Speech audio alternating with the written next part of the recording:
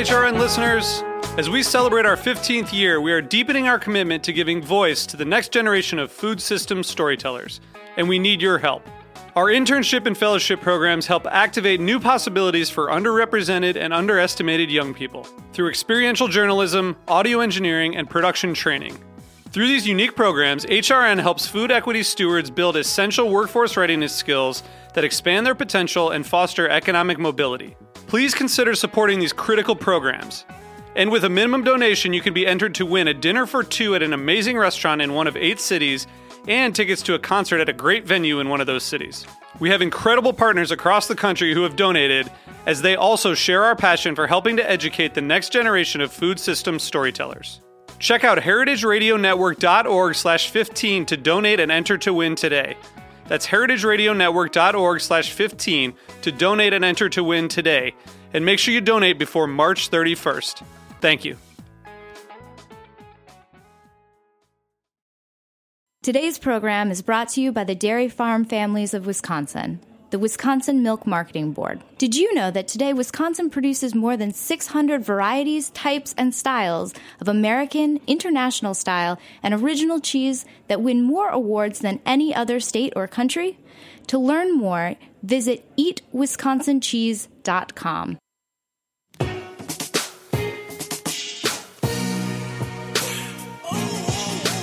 Thank you for listening to Heritage Radio Network. We are a member-supported, nonprofit food radio station.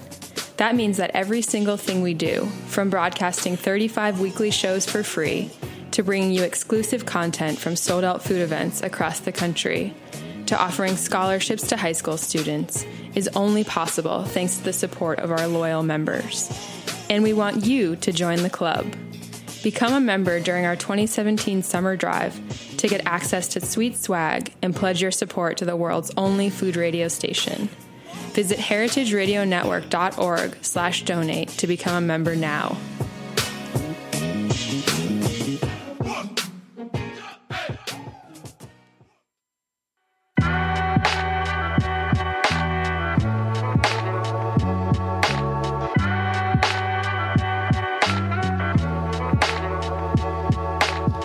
Hello and welcome to Cutting the Curd. This is Greg Blaze, and today I'm so excited to welcome back friend of the show and rockstar cheesemaker Andy Hatch of Uplands Cheese Company in Wisconsin. Thanks for stopping by our studio here in Bushwick, Brooklyn, Andy. Oh, you bet, Greg. Anytime, every time. Love being here. Happy to be in New York for a minute? Yeah, and I have not been back to Roberta's in a couple of years, and this place is even cooler. It's like the rabbits, the Warren is expanded. Yeah, it definitely has. It's gotten bigger even since I've been here. So, but the pizza's still killer, you know, and the people are still great. So, you know, and the show's still rocking. We try our best. Do a great job. Thank you so much. So since I took over hosting for Ann, we've had you on the show about 3 times, my favorite of which was episode 195, all about the relationship between cheesemaking and making music with you and Soyoung of Andante Dairy. And now we have over 300 shows available on heritageradionetwork.org. It's really incredible. I think the last time you were here in this studio was with Ann at the very beginning of Cutting the Curd. So thank you so much for all the info you've shared with us over the years. We appreciate it. Wow, of course. Yeah, I'm a long-time listener myself. Yeah, man. Thanks so much. And we had you on also to talk about succession planning for cheesemakers and how you were a part of the succession plan for Uplands. So you've had about 3 years in as part owners of Uplands, correct? That's right. How's that going? Really well. I mean, as I probably mentioned in that last session, you know, by the time we'd bought the farm, we'd been running it for a number of years. So operationally, day to day, the way things are done on the farm didn't change at all. But of course, you know, mentally, you take on debt and you're, you know, the one who signs all the checks. It feels a little bit different. But 3 years in, we're still doing really well. We still do things the way we always have, and that's still working for us. There's been a lot of secession lately. I mean, a lot of shit has changed and gone on. Yeah. Last time we talked about it, it felt like there had been a swell and now another, really. Yeah. I mean, especially you look at the retail side as well as the producer side, and big fish incorporating smaller fish. A bigger fish getting eaten by bigger fish. I wasn't going to use the word eaten. I was like, well, but people smarter than I am about macroeconomics will maybe tell you that it's a natural evolution for an industry. I don't know how much of that I believe. I don't know much that Not I believe, but you know what I'm saying? Like, yeah, I mean, the interesting question is, why a small company sells to a bigger company. Sure. And so to unpack that, you've got to ask, well, what options do they have?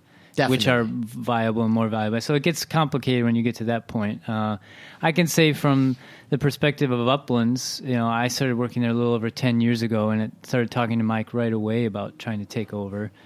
So being a young person with no money, it was a daunting proposition. And we're a pretty small business. We sell a little bit less than $2 million of cheese a year. Right. And so we're smaller than Cowgirl, Redwood, Vermont Creamery, some of these other Rothcase, Cypress Grove.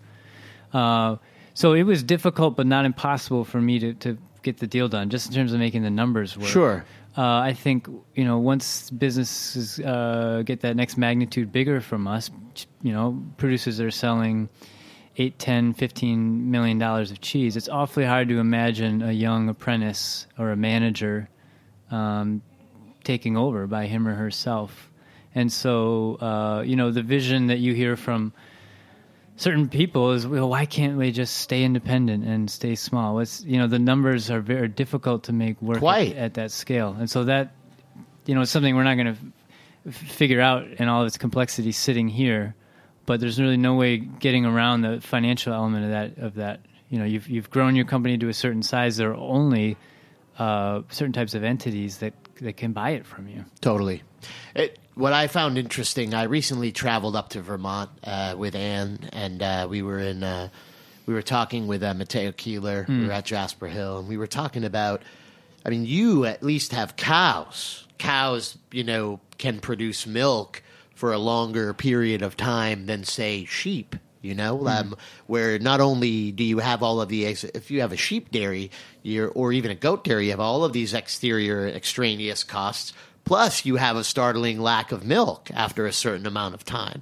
There's only a maximum amount of money that you can make by making cheese, with the animals giving you the amount of milk maximum that they can over any given period of time. Yeah. So I can understand why a farm that produces sheep's milk cheese, or a sheep dairy, a sheep farm, or a goat dairy might think, I got to get out of this, or I need something else to subsidize this, Yeah, and I think the conditions are getting more difficult for smaller producers, and so there's litigious shit that's just insane now. Yeah, the regulatory costs are higher. I think if we're talking about kind of artisan cheese, either produced domestically or imported cheese, it's a crowded market right now. You on the buying side of things, you have so many choices now. That puts pressure on prices. I think it's small enough for the small producers to survive, but for a young person to then go to the bank and say, "Hey, I want to take over this business," barely surviving, it doesn't pencil out oftentimes. That math doesn't add up. Yeah, no it's an awkward place to be right now, I think, as a small artisan cheesemaker who's, say, bigger than farmers market scale, trying to distribute regionally or even nationally. It's a difficult place to be, to survive, and then let alone to fund a transition. But there have been a few. Uplands is one. Goat Lady Dairy in North Carolina is in the process of doing it. I believe Rick and Helen's kids at Meadow Creek are doing it in the family. So it's not impossible, but it requires, I would imagine, a sacrifice in terms of maybe not your quality of life because you love what you do, but in a certain way, to keep it in the family, so to speak, you have to understand that there are certain things that you may not be able to do. That's right. And as a person selling the business, your children or your apprentice or your manager probably can't write you the big check. They're working for you. That's right. Yeah. Well, I'm glad that you're around. You know? Well, thanks. Yeah, and it's also worth making the point that just because these smaller companies are now owned by bigger companies, that's not to say that they're going to stop behaving independently and do the things we rely on small independent producers to do. Come up with new cheeses. Sure. Continue the traditional methods of the old cheeses. Not compromise the integrity of the products they've always made. And so, I mean, you look at some of the people leading the companies that have sold, Adeline in Vermont, and the figureheads in California. Those women are still there, and you get the sense that the integrity of those businesses is sound. Well, they are still operating then. That's right. Those people are still in the picture, and more so than them, their employees are still in the picture. A lot of times, those people have varying degrees of day-to-day responsibility outside of being the figurehead, and I would imagine, and I don't know, that they keep most of those people around because they aren't being bought out because the businesses are failing. They don't need to be revamped. I don't think. I don't know, but no. That's my idea. What would be the greatest fear you would have turning your business over to a larger company? What would the... It's hard for me to wrap my mind around that. I'm 36. I can't even... I picture the rest of my life being spent doing what I do, or most of it. I'm sure if you ask me this when I'm 60, I'd have an answer. If I'm still doing this show, I'll have you on and I'll talk to you about it. Deal. I don't know. I mean, I imagine there are finances at stake. There's a certain amount of pride and reputation at stake. What's the scariest part of that? I couldn't say. I mean, is it that? And because this is what I'm asking myself. I will continue. I support a lot of these businesses. I purchase cheese from VBC. I've purchased cheese from Cowgirls, and my fear would be that the ingredients or that the process would be compromised somehow. But I feel like, and we always are scared of big business for very good reasons. We see its destructive power at play in the United States every day. However, what I hope is that these people purchase these operations to get a better understanding of what it takes to do business on a smaller scale, so that they can be more courteous and use their funds, which is really their skill. Their skill is having funds, to support the business, and so that they could spread out their capital wealth in a more expedient and courteous way. Yeah, and that's certainly the hope. That we don't see changes for the worse in these businesses, which are touchstones for all of completely. Us. Cowgirl, VBC, Cypress Grove. Yeah. And now we're just as often in the last few weeks talking about it on the retail side. So producers now are talking to each other saying, what's it going to be like to deal with Whole Foods going forward? Right. What's it going to be like to deal with Murray's going forward? Right. So it's happening on both sides. What's your concern there? If you have one. Yeah, I mean, I just came from Murray's, and I sat down across the table with people I've sat down with for years, and I feel like I can say anything to those guys. Absolutely. Address problems, fears, make plans, admit mistakes. The fear is that the next time I come, I'm sitting down across from a deli manager from Cincinnati. Sure. And he doesn't understand me or my business, but what can we do to fight that? Really, I don't know. I mean, the Murray's guys said that the Kroger top brass came out, CEO himself, and spent a day or two in New York looking at him, and said that his vision is for Murray's to become more Murray's, to keep doing the things that. The hell does that mean? I think you just like the alliteration. Right. The corporate guys like that. They love to say things like that. It could be on a sticker soon. Mo Murray's. The things that have made them distinctive and different. I mean, they are an old school original New York shop. And, they are. And, can you bring that to all the Krogers around the country? They're trying. It's a good question. But I hope he meant is you don't change what you're doing in New York, because New Yorkers will smell that in a minute. But they've already changed what they're doing here. I mean, when I first discovered Murray's was a small shop, on Bleecker Street that sliced cheese, made sandwiches. It was it didn't have an aging facility. It grew into that, but I think that's interesting. I think it's the most of all of the retail cheese businesses that I know, especially in this city, and they've proven that by building all those kiosks. It's the most transportable, I guess, would be the way I would describe it. It has the brand that everybody recognizes. It has a figurehead, and it sells good cheese. So, I mean, hopefully it'll. I think the biggest fear in my when I see things like that happening, so when you have one store or two stores, maybe even three stores, and you purchase cheese directly from a farm, you can get them paid in a reasonable amount of time. As you get bigger as a business, you have more expenses, your terms get longer. I've seen this with every business I've ever been a part of. So as the producers, if I were a producer that was doing business with them, I would expect longer terms.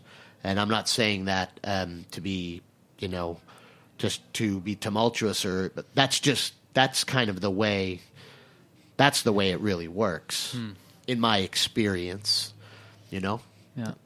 But hopefully that won't happen. Yeah, I can't say that's happened terribly often with us. What tends to happen more often is, if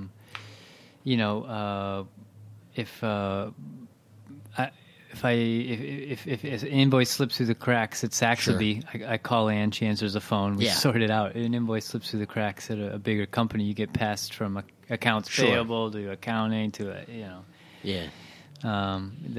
you lose the directness, and it's not just all romance. I mean, there's a real efficiency to being able to do business face to face that becomes more difficult. Yeah, and there's a reason why those businesses grew into larger businesses. The initial models of efficiency allowed for them to make the profits to get there. That's all interesting stuff, and I'm actually really happy to talk to you about it. Just on a less, not inflammatory, but on a less a global spec, do you have any cheese experiments going on? You going to be doing anything new?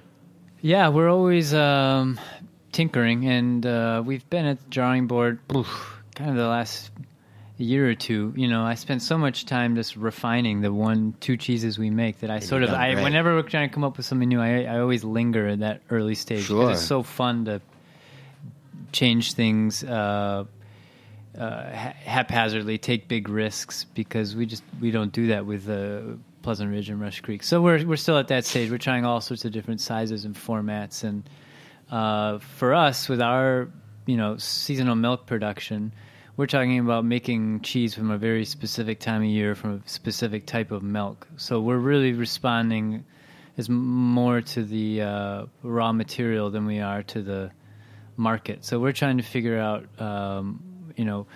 which milk we're going to free up, and what the best format or expression of that milk is. So there's kind of a window midsummer. Typically, it stops raining, gets pretty hot in the Midwest, late July, early August. So we usually stop making Pleasant Ridge for a couple of weeks, go to ACS.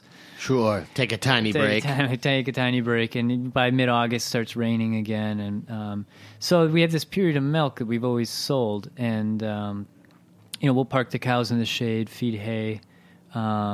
I'm interested in trying to use that milk. And what do you think? Well, short turnaround, semi-soft cheese? Yeah, I'm intrigued by small format. I mean, it's a nightmare on the production side. All the little pieces, right? Those little molds. Yeah, the more time I think about it on the retail side, and you correct me if I'm wrong, it's awfully handy for you to receive a cheese in its original packaging, drop it on the counter, and watch it leave in its original packing. Oh yeah, I'm attracted to the efficiency on your end of handling that. I'm even more attracted to preserving the integrity of the cheese and its packaging. Avoiding plastic wrap, necessary evil. I can accept that. But to know that the cheese will stay in the packaging I want it to be in until it's eaten is a big deal. And it's a huge deal. Yeah. And for cheesemongers, we just there was just an event in Chicago that Emily Acosta and I were at, Counterculture. Yep. We worked with Lhasa, and we did a little seminar on the art of cheesemongering. And one of the sections of our seminar, we spoke about the cheesemongers need to fiddle with everything. And one of the points I tried to make in the presentation was if something comes in a box that's ready to sell, don't take it out of that box. Don't mess around with it. Because I think that as cheesemongery in the United States grows, people always want to take the cheese that you've made, and I'm guilty of this. I've been guilty of this for many, many, many years, and they want to say, we got this cheese from Andy, and then we matured it in our own shop and did this to it, and now it's this. And I think that it's really key for someone like you to say, we made this cheese, don't fuck with it. Yeah. Put it out there as it is in the boxes that we put it in and sell it. Yeah, I don't know if you've done a show on this topic, but affinage at the retail level, what to do, what not to do. Sure. Could fill an episode here. And I think about it. I used to do it a lot when I was a kid, and I was at Dean and DeLuca. I used to play with the cheese all of the time, and I got a lot of green cheese. I got a lot of green cheese from Europe, and it was mostly European cheeses I did that with, because it's an interesting thing, and it connects you to the cheese making process as a retailer to see it change. Yeah, and it's occasionally, as a producer, it's occasionally horrifying. I'm sure more than occasionally. But you don't want, you understand where that impulse comes from. Yeah. Because that's what got you into cheese making. The same, you want to create something, you want to influence it, you want to change it, and so you don't ever want to discourage that motivation from a cheesemonger. But at the same point, so many of shops and cheesemongers aren't set up and educated to do it properly, and so you want to make a smaller cheese for them in packaging, maybe with a big orange stickers that do not unwrap. That's great, and you might have to do that. That period of the season is coming up, and so we'll make another run of trial cheeses.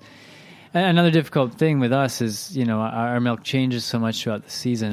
We'll take a run at it in July here. It'll be ripe, November, December, and then we'll wait again. Take another run next July. It's a slow process. Right. We're also playing around with some November milk that we've always sold. So we ran a bunch of trials last fall, and so there are a couple of windows of milk that we still sell, which would, it's kind of low-hanging fruit to... Right. It's there. For growth, yeah. You have it.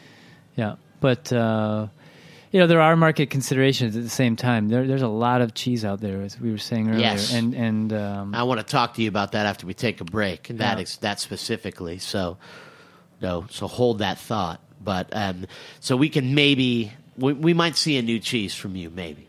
Is that what you're saying? That's before too long. Before too long. Great. Way to give me nothing. I really appreciate that. That's awesome.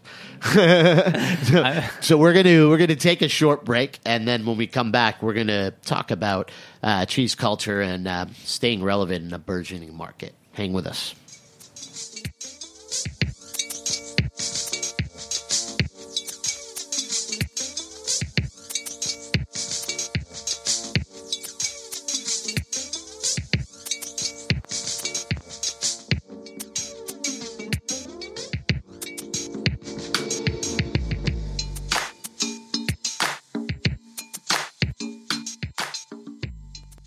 Today's program is brought to you by the Wisconsin Milk Marketing Board.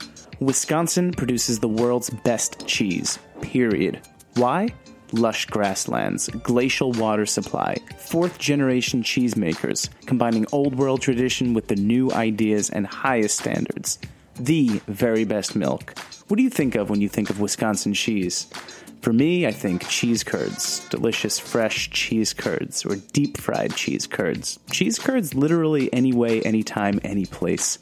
I think about Andy Hatch and Upland's Cheese Company, the operation behind the Pleasant Ridge Reserve cheese that's literally America's most awarded cheese.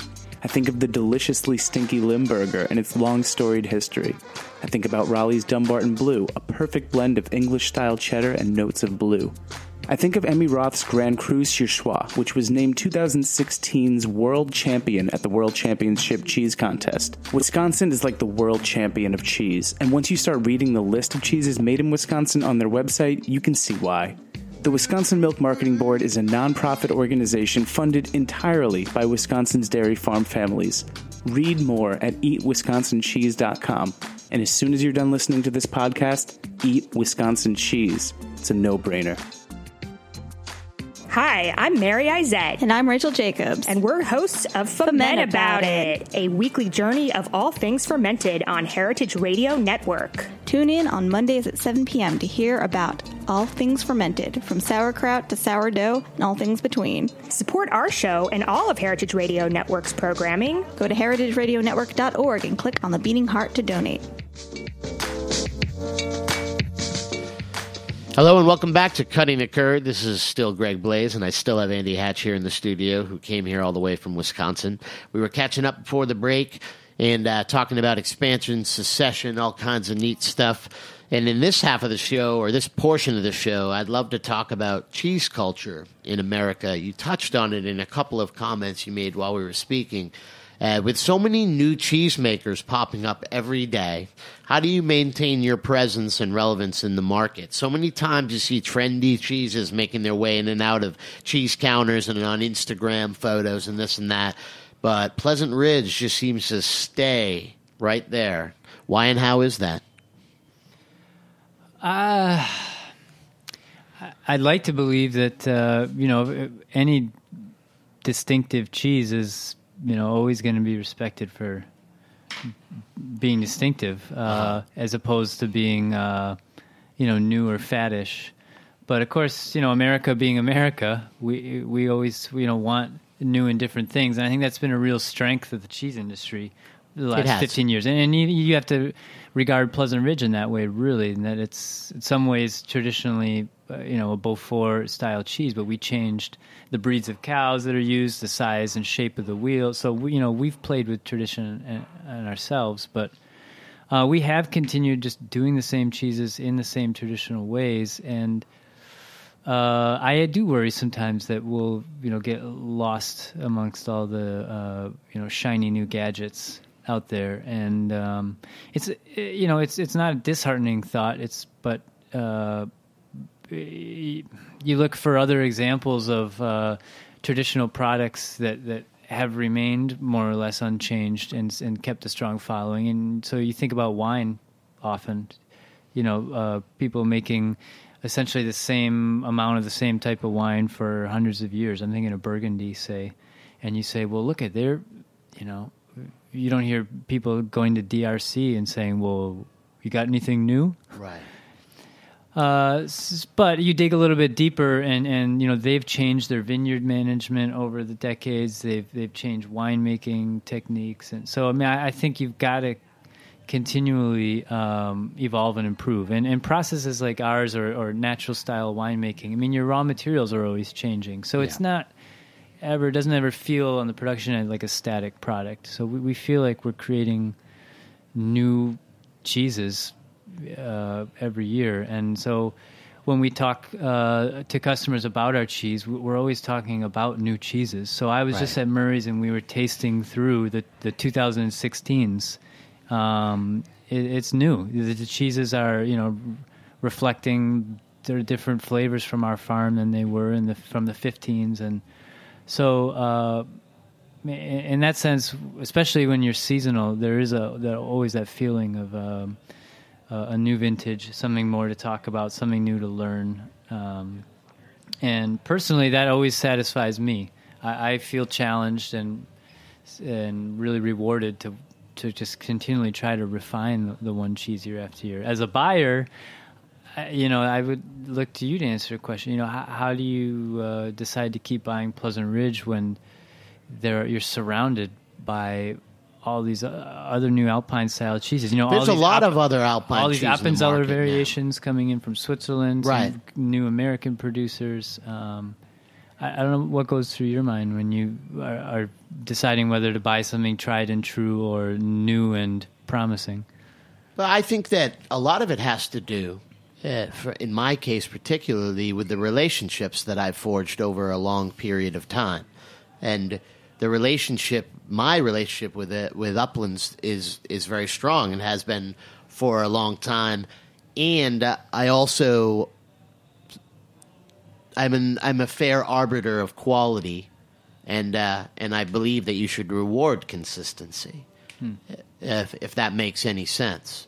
When I worked for Dean and DeLuca a long time ago, I looked at the way I had things in terms of, I have 3 items.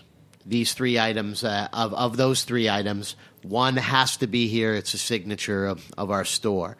The other 2 are here because they're good. So if you bring me an item that's the same, it has to be not only good enough to replace one of the 2 items that I've already have a history buying, but it has to be exponentially better from them in order for me to replace the relationship that I have with the other 2 items, if that makes that makes sense. Mm-hmm. And with cheese, I stick to what I know is going to be good, and I think that it behooves me and the operations that I'm a part of to continue to support the things that I've always continued to support. I also think that as more cheese gets into the market, it makes more sense to be somewhat regional in your selections of items. You talked about the Burgundy wine producers and cheese producers. They have a consortium set up to protect and grade their product. We don't do that here, although I think that the cheese guilds that I see reforming and becoming stronger, I think can act to help that happen, to help producers in Massachusetts and in Wisconsin and Vermont to make the cheese that's always been being made in those areas using those raw materials and the terroir that those raw materials produce, and that's how they stand out. The Uplands is a cheese that supersedes the regionality because it's been being made for a long period of time in terms of this country, and the secession that, from Mike to you, was successful, and I know who I'm dealing with. It remains a cut above those other cheeses, and I know that it will be because I have that history, if that makes any sense. Yeah, well, no, it's nice to hear you say that. Thank you. And I think that producers of our scale or our particular farm, we're in pretty good shape. We have debt from having bought the place, but we haven't overextended ourselves. Sure. We know what we're doing and certainly don't make any large mistakes. I do worry in this kind of environment, a lot of cheese out there, a lot of new cheese, about the smaller producers trying to get into the game now. I think it's a pretty difficult environment. We were saying this earlier. So, I agree. You want to encourage diversity in American cheesemaking. I mean, that's been our hallmark, right, for the last 10 years. Lots of new cheeses, but it is. I think it reaches a tipping tough. point, and that's what I come to New York to sort of check in on the scene because otherwise I've had my head down at the farm the last several months. But that's kind of why I'm here, to get a feel for what does it look like in the shops right now, because what I hear talking to people on the phone is that things are sluggish, and I wonder if artisan cheese market in this country is pushing more cheese into the channels that it can really I think that it is sell, and so you're just chopping a pie up into smaller pieces. And again, there are people smarter about macroeconomics than I am, but you talk to those kinds of people, and they say, well, it's a natural, contraction of the market, and the herd gets culled, and weak producers fall by the wayside. There's a lot of price pressure, and so natural or not, that process sounds a little scary. You don't want to see small, new quality producers going out of business, but I do feel like it's different set of conditions out there than even 5, it's certainly 10 years ago, when there was a feeling of, make whatever new cheese you can, charge whatever you need to charge, we're going to buy it all. Now there are a lot more conversations about price, there are a lot more conversations about food safety, and you just don't see the aggressive we'll buy it all because we can sell it all. No, the fun times are over, man. That way. They just are. And the world is a different and in a lot of times scarier place than it was 5 or 10 years ago in terms of what people will pay and what they think is safe for them to purchase and eat. Yeah. And so, to try to, as a Midwesterner, I feel like I always have to put a positive spin on it. To try to put a positive spin on it, I think then, our culture can look to, instead of just expanding for expansion's sake, new cheeses for the sake of novelty, we can try to really drill down and refine the cheeses that are important to us. We can, as producers, improve cheeses we're making, and retailers ought to be improving the way they handle it. I agree. And, you see encouraging signs on that end. You look at the way media treats cheese, it's gotten better. I would have told you 5 years ago I didn't think there was the market for more cheese books, and sure enough, there they are. Kinstead has a new one. Oxford Companion came out. Elena wrote a great book. So I think people are still as interested in cheese as ever, and instead of making more and trying to sell more cheese, let's concentrate on doing it better. I agree, and I think that we have to rethink our market for cheese a little bit. Like I said, some of it, Pleasant Ridge Reserve is an established cheese. I can take that with me. We're gonna open up a store in Los Angeles. I can bring it there. Brought it to Boston. I bring it, and I brought it wherever I've gone because it transcends the region that it's from. It becomes something else. There are a lot of other cheeses that I feel like people need to dial back a little bit and sell in and around where they're made. The cheesemaker sells them, or the cheesemaker's family, whoever you can spare to go to the farmer's market sells it closer to where it's made, and then it grows into a national thing. Yeah. Or perhaps not. Maybe the maturation of the cheese market is becoming more regional, like you see in parts of the old world. Right. I think that maybe that's a logical. I think it goes that way after a period of time, because we're. As Americans and as food people, we seem to be going back to come forward because we're relying on very old ways to persevere through a minefield of sort of newfangled terminology, legislation, and perceived or real health risks, if that makes any sense. And the best way to deal with that is to draw it back in. I think I see it going that way, and I hope that it does, because I also want anybody to succeed that makes cheese and does it well. I think there is a natural market correction that happens in the world. Yeah, instead of a counter with 160 cheeses, about 45 of which are mediocre. Right. Yeah. Yeah, 45 great. And of that 45, 30 of them are made by people who hand deliver it to the shop. I saw that in a small store I worked at in Sag Harbor, where the guy Ludlow would bring his cheese right in, and his farm was down the road. People came to it. The cheese got better as we sold more of it, but it was from there, and people really related to that. So maybe we'll see some more types of businesses that are localized.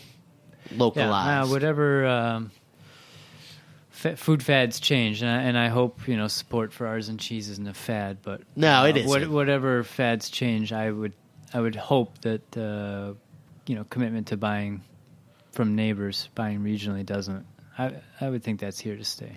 I think so too, and cheese isn't going anywhere either. I don't feel that it is. The market is a little. Yeah, I don't know. We hear about all these ironic hipsters in this neighborhood. Maybe they're going to start sourcing food from as far away as possible. How about that? In a restaurant in Bushwick with the most food miles ever. We pay so much to get this over 2 oceans to get here. Yeah, you never know. Could happen. I hope it doesn't, but I really hope it doesn't because I would have to deal with that somehow. Well, I want to thank you so much for coming on, per usual, and making the great cheese that you do. We really appreciate it, myself and everybody else that buys it, and everybody else that sells it. So I'm going to hold you to that. When you're 60, we're going to come back in here and we're going to do another show. And I hope it's in the exact same spot, Roberta's. Definitely will be. So stay tuned for more Cutting the Curd, and thanks for listening. Ciao, ciao.